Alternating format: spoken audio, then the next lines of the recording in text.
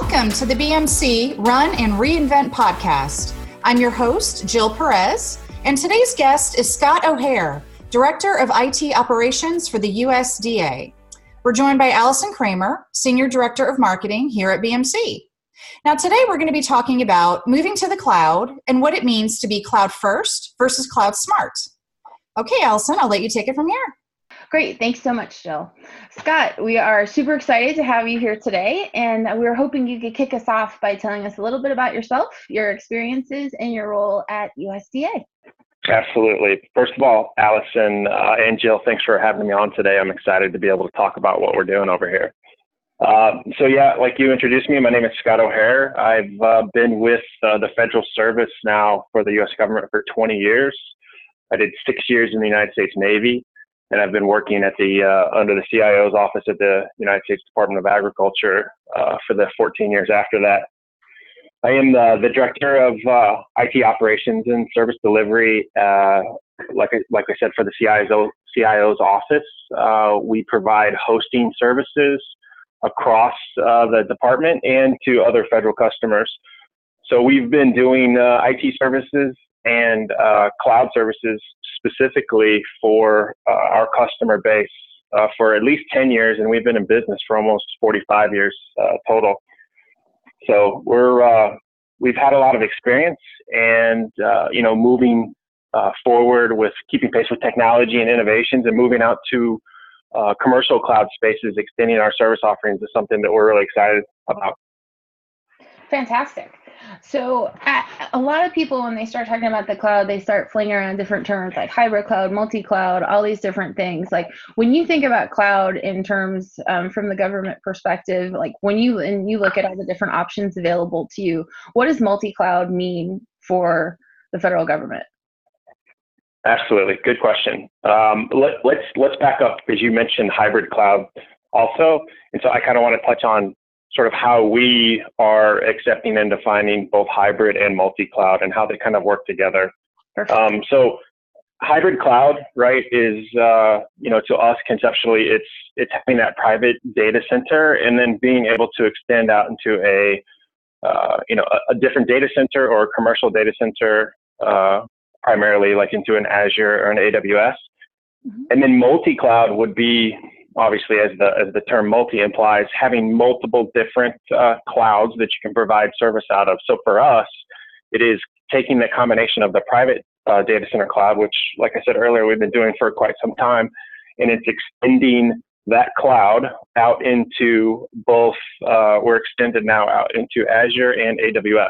So we have this holistic cloud, multiple clouds working together to give our customers the choice of where they want to be hosting their applications and platforms. Okay.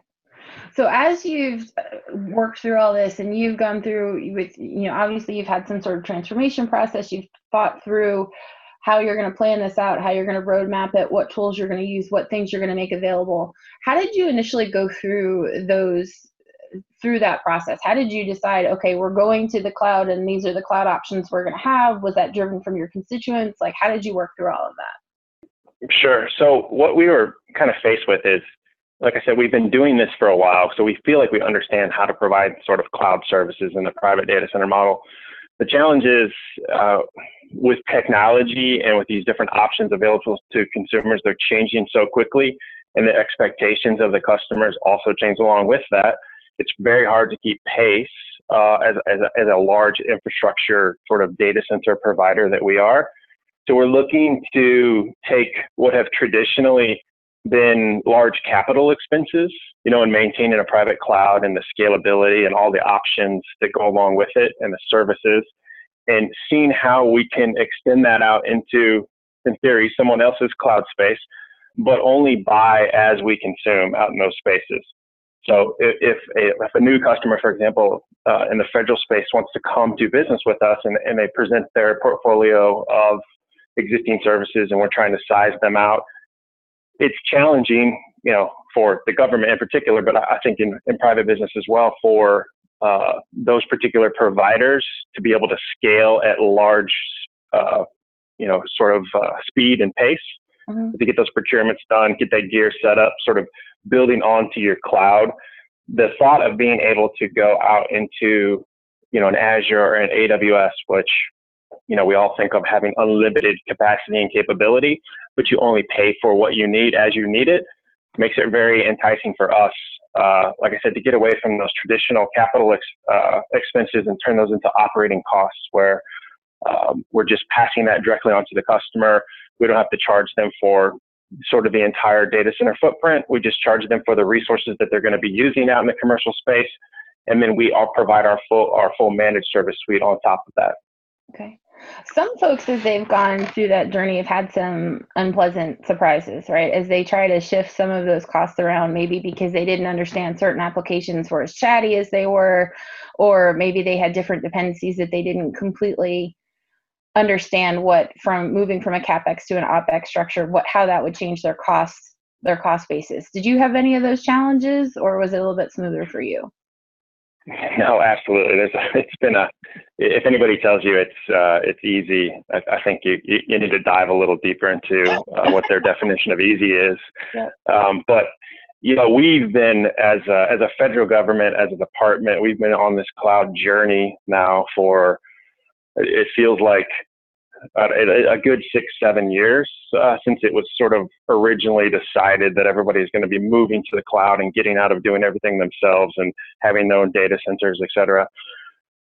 So it wasn't really until the last 12 months, I would say, that we kind of figured out how to make some substantial progress forward. And a lot of those challenges were culture is the biggest challenge. It's convincing an organization that might be 30, 40, 50 years old, and it's really set in doing it a certain way, that there are different ways to do it.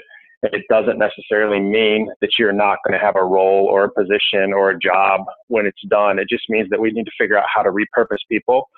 So that's one of the biggest things, is that whole culture, organizational change aspect. And I mean, that's pretty uniform for almost everything you're trying to do in IT as you're innovating. But I mean, the other thing was, we learned in the last 12 months that, and people say they really want more information when I make this statement, but for us, technology is no longer the obstacle, right? So people, I think, get overwhelmed by how complex the technology part of moving to the cloud or reinventing yourself in the cloud.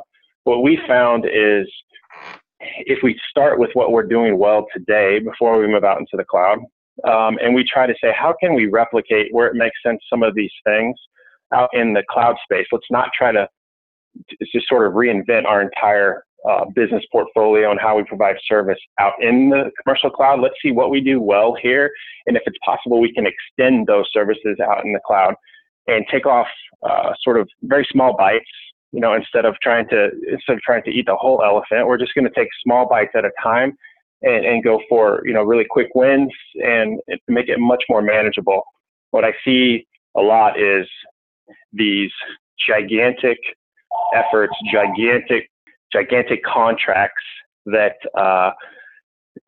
from my perspective, just look completely overwhelming, unrealistic, and doomed to fail before they even start, because they're just trying to accomplish way too much. So for us, it was really about identifying what we were really good at and where we wanted to complement ourselves, and take these really small chunks and kind of dip our toes out into the commercial cloud space and see what we could come up with. That's great. I mean, that's a nice pragmatic plan, right? Of just kind of eating the elephant one bite at a time and not really just going forward full blast. I know I've heard you mention, maybe make comments before of, you're trying to look more at a strategy of being more cloud smart than cloud first. And it sounds like that's part of what you just got into, but could you elaborate there a little bit more of like, what do you think it takes to be cloud smart?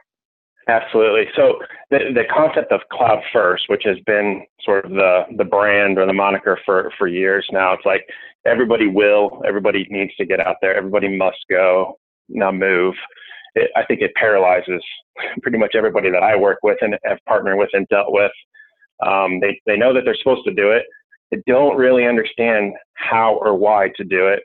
We just got to go, and cloud smart is about refocusing that line of thought and figuring out where it makes sense in your portfolio to take those small steps and get out there as it makes sense and as you can prove that it's successful. So we do prescribe to another concept that it's well known. It's called fail fast, right? So small steps and fail fast allow us to pick a target or a goal, whether it's standing up a small network extension out into the commercial cloud space, and seeing how we can put our security controls around that.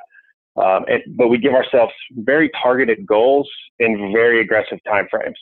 So we're doing sort of an agile development methodology, and we'll say we have this to accomplish in 30 days. If we don't, then that's the fail part, and that's fine, because the other part of fail fast is if I fail, then what's plan B? What did we have in the pipeline ready to go to try something else? But we don't sit there and try for 6 or 9 or 12 months to accomplish a single task or a set of small tasks. We try to keep the scope small, deliver it in a very aggressive time frame, and monitor ourselves and be able to say we either made it or we didn't in that very short window. And if we do, we move on to the next thing. And so you just build these small key steps and these quick wins, and you just keep building and building, and before you know it, you actually have something that you can now go out and set up a service inside of. So you mentioned in there, you prove how the things are successful. I've seen a lot of people really struggle with that, right? Before they go into the initiative, maybe are remarkably unclear on what the outcome is that they want. And then the knee-jerk reaction is, well, if it didn't save cost, it must have failed, right? And then that's causing, for some folks, it's causing some bounce back where they're pulling things back out of the cloud just because they felt like they didn't achieve a cost target or do some things like that. Do you have any advice that you would give for people who are trying to figure out how do you determine the success metrics? And then also to your point earlier about you guys are several years into this journey, like how much time would you assign to some of those outcomes? Sure. So I think this is sort of another statement that I make when people look at me like I have 5 heads or something, but I understand that most people, when they're pitching the advantages of moving to the cloud, cost comes up right away. Either it comes up or it's the scariest thing in the world because you don't understand what you're doing and it's going to, sink you because you spend so much money. The nice thing is we didn't focus on cost first. So we have these 4 pillars in order of priority that we focused on when we're sort of moving or extending our services out into the commercial cloud. And the number 1 pillar is security. And number 2 is performance. Number 3 is actually cost. And number 4 is customer experience.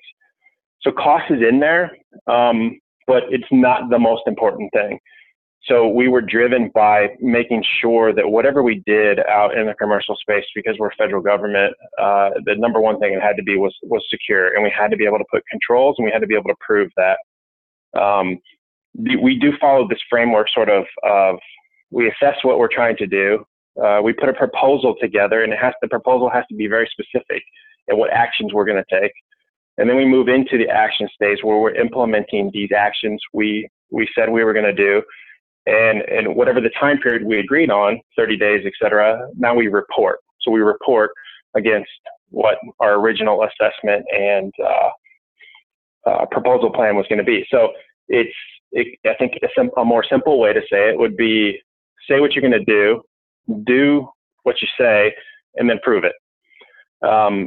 So the aspect, again, of putting security and performance first really allowed us to focus on how to build a really great integration with the commercial cloud. And yes, and then the cost part of it is obviously everything. Everybody does get concerned and tripped up with it, but there are some really great tools out there that allow complete transparency to the cost and what you're spending. But if you focus on cost first and you're not really focusing on, sort of service levels and performance and security, I just feel that it's backwards. And you're going to end up spending a lot of money, and then you're not going to have something that's not secure, it's not performing, and that's usually where you'll see people, fail or abandon that project. That makes a ton of sense. So from a security standpoint, how did you manage concerns, given that sounds like that was one of your top priorities? What were some of the things that you concerned yourself with or looked at as you were moving to the cloud? Sure. So what we did, and I don't know that it's really unique among different organizations or providers out there. But what we tried to do, go back to an earlier answer, we tried to assess what we were doing well today. And since we had that private data center and that cloud on-premise, we happen to specialize in security already. So we have a number of tools, controls, automation, et cetera, that were in place inside of the data center.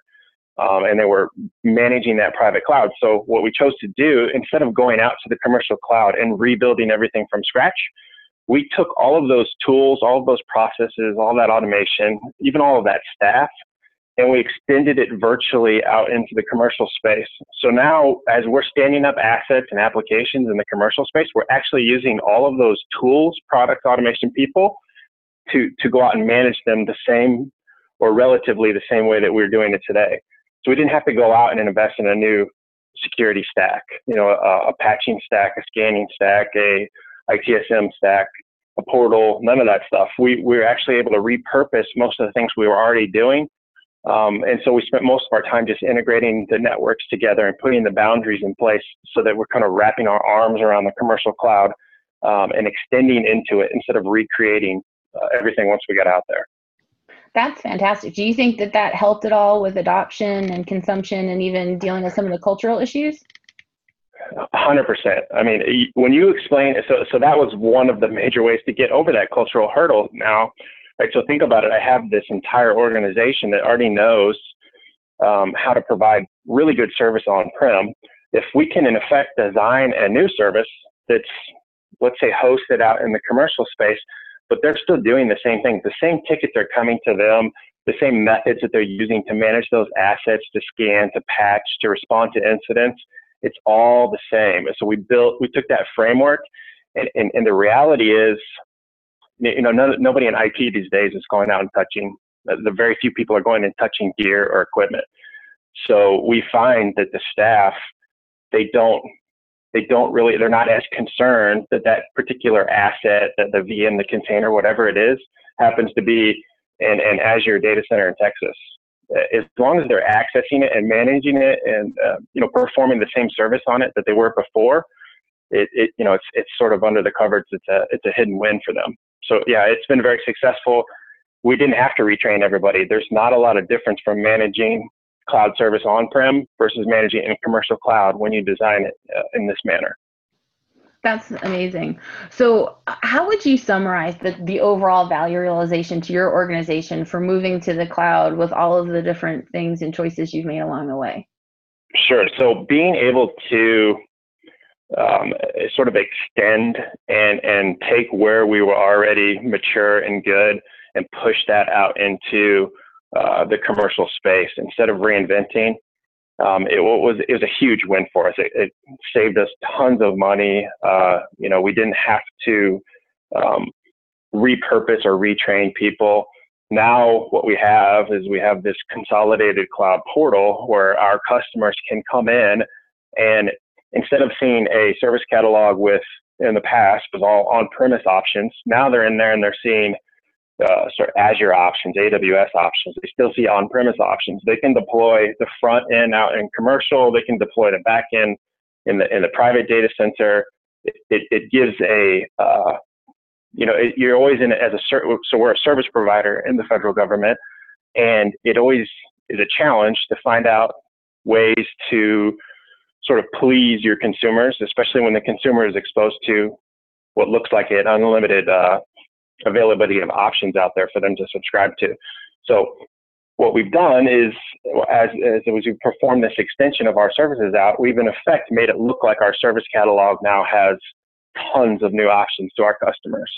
So as they come in there, they can buy, they can consume, and the cost for us to do this, there was the cost to implement this capability, but like I said before, we're only buying as we consume out in these commercial spaces. So, as far as value realization, the effort to get the extended part out there was significant, but now, we're only going to pay for when customers come and they sign up for those services, right? That gets built into their service model and their cost model, and they'll pay for those services as needed. And when they don't need them anymore, they'll turn them off, and then we don't have that financial obligation anymore. And how is that just culturally? How's that been accepted? Like, do your customers now feel like they can serve their constituent groups better, or how has that worked? Have you gotten a lot of feedback there? So this is very new for us. We don't, in fact, it was probably in the last 30 to 60 days that all of this really came together. Okay. So what we have been experiencing so far is sort of customer demand and we must have these things. We must have the commercial cloud space. We must have Azure. Now we must have AWS. We must be able to host in multiple places. So we're really interested to see now that all of these options are available to them. We want to kind of sit back and watch the consumption habits and see where they go. We have first and foremost, I want to say that the private data center, I think a couple of years ago, many people would have said that the private data center is probably not long. Everything's going to be moving to the commercial space and nobody's going to be running their own personal clouds anymore. I'm not sure that's the case. I think that there is a role for both of these private data centers and, bursting or extending out into the commercial space. Or if you natively have this new business need or application that you want to invent in the commercial space, that makes sense too. But I think that there's going to be a role where all of these things sort of mold together in a true multi-cloud environment. No, that's fantastic. I mean, and I think that's a far more pragmatic approach than what a lot of people maybe will talk about sometimes. It has to be all or nothing. I think from the BMC perspective, we definitely agree that, having different options, but then to your point, being able to enable the choice so that people can make that decision and then choose what's best for them. That's really the best version you can have. Yeah, absolutely. Consumers want choices. And if you don't have the choices, you don't even get to continue the conversation. Right? So having the choices there allows you to continue the conversation, allows you to see what's a good fit for each other. Sometimes, like if you walk into a restaurant and they don't have any, you look at the menu and they don't have any steak on the menu and you're a steak fan, you're either out of there or you're not coming back. So you put the steak on there and maybe they order it. But you sit back in the background and as you're looking at the consumption of your menu, that determines in more long-term what you guys are going to offer. So we feel that having it on the menu was the biggest win. Having customers see that, we're anxious to see where they choose now to put their resources and their applications. The commercial cloud has been available to a lot of people for quite some time now, and we're not seeing a lot of before we did this, we weren't seeing a lot of people going out and figuring out how to do it by themselves. They were continuing to come to the private data center. So we think that will continue, but we do think that there are some use cases where as people are modernizing their applications or reinventing, they're absolutely going to be going out into the commercial space. Okay. Any forward-looking thoughts about now that you've stated all of the possible things that they could ask for in this regard? What do you think you're going to be working on next? What's going to be the next frontier? So I think I've oversimplified. This is definitely not a journey. I'm sorry, not a destination. It's a journey. So yeah, we're there, but there's so many components that go into the background of turning this thing that we now so we're calling it Ag Cloud internally, Agricultural Cloud. You have to turn that into a service, right? And so we're not just dropping people off in the commercial space. We're actually giving them the catalog choices, and then it's a fully managed service offering. So we do everything for them, the patching, the compliance, the 24/7, the process management, everything. So if you can imagine getting all of those things to work together, we have a 12-month roadmap, and if you saw it, it would make your head hurt. It's very detailed. They're not necessarily lots of sexy items on there. There's sort of like those back end things you have to do to churn out a really quality service. So that's what we're focused on for probably the next 3 to 6 months. And then as we start to get some of the consumer feedback from, hey, we heard you guys have commercial offerings now. So we're like, yeah, why don't you come in and see what we got? And that's where we get that feedback that says, well, can you put, this specific type of container technology in there? Can you put this, we heard that commercial provider has this thing offered in their catalog. Is there a way for you guys to pull that into yours? So it's a combination of continuing to build out those back-end service components. Gotcha. And then here and there, we'll mix in a new capability or a new sort of microservice launch by pulling in some of the different services that are offered out in the commercial space. Well, this is really exciting. So it sounds like it's just a roadmap to just continue to evolve and get better and stabilize and optimize and add new choices. Is that right? Yeah, absolutely. Yeah, I don't think it's no longer where you build this service and then you sit back and you sell it, and you know it's that was sort of build it, sell it, and then O&M. This is more of a continuous development, modernization, enhancement initiative that is as long as those providers and the technology people are innovating and putting new things out, we have to be able to keep up. So we have to stay in that constant mode of keeping up and developing and modernizing and enhancing. So yeah, that's a different mindset, I think, for a lot of IT operations organization, right? You can't just sit back because if you sit back, the customers, they can go somewhere else now. So we got to keep up. No, that's fantastic. Well, Scott, thank you so much for your time today. This was incredible. Do you have any final words of wisdom or advice that you would offer to folks who are getting ready to even start their cloud journey or maybe stuck a little bit? Absolutely. So if I can, you know, we've thrown out a number of sort of little catchphrases today. I would say definitely start thinking cloud smart. Don't try to do everything. It doesn't work for most people. Bite off very small chunks. Give yourself a very aggressive timeline, but have a really defined scope of what you're going to try to accomplish in those timelines. And then go out and see if you can do it. See if you can knock something out in 30 days. If you can't, then go back to the drawing board and reevaluate your plan. But if you can, then just start building on it and you know, just start doing it in steps until all the steps turn into, you know, sort of a path. But you got to start small and be realistic, but be aggressive with it too. Yeah. Well, thank you so much. This was fantastic, and we wish you continued success at USDA. And I know you've made me feel better about my tax dollars. The U.S. government sounds like a very well-oiled machine. So thank you very much. And Jill, we will hand it back to you. Great. Thank you so much, Allison. And a very special thanks to Scott O'Hare from USDA for joining us today. Scott, it was an honor and pleasure to have you on, and you really shared some awesome insights with us today. So thank you. It was my pleasure. And to our listeners today, please be sure to follow our podcast and stay tuned for more episodes coming soon. And that's a wrap for today. Thanks for listening to the BMC Run and Reinvent podcast. Have a wonderful day.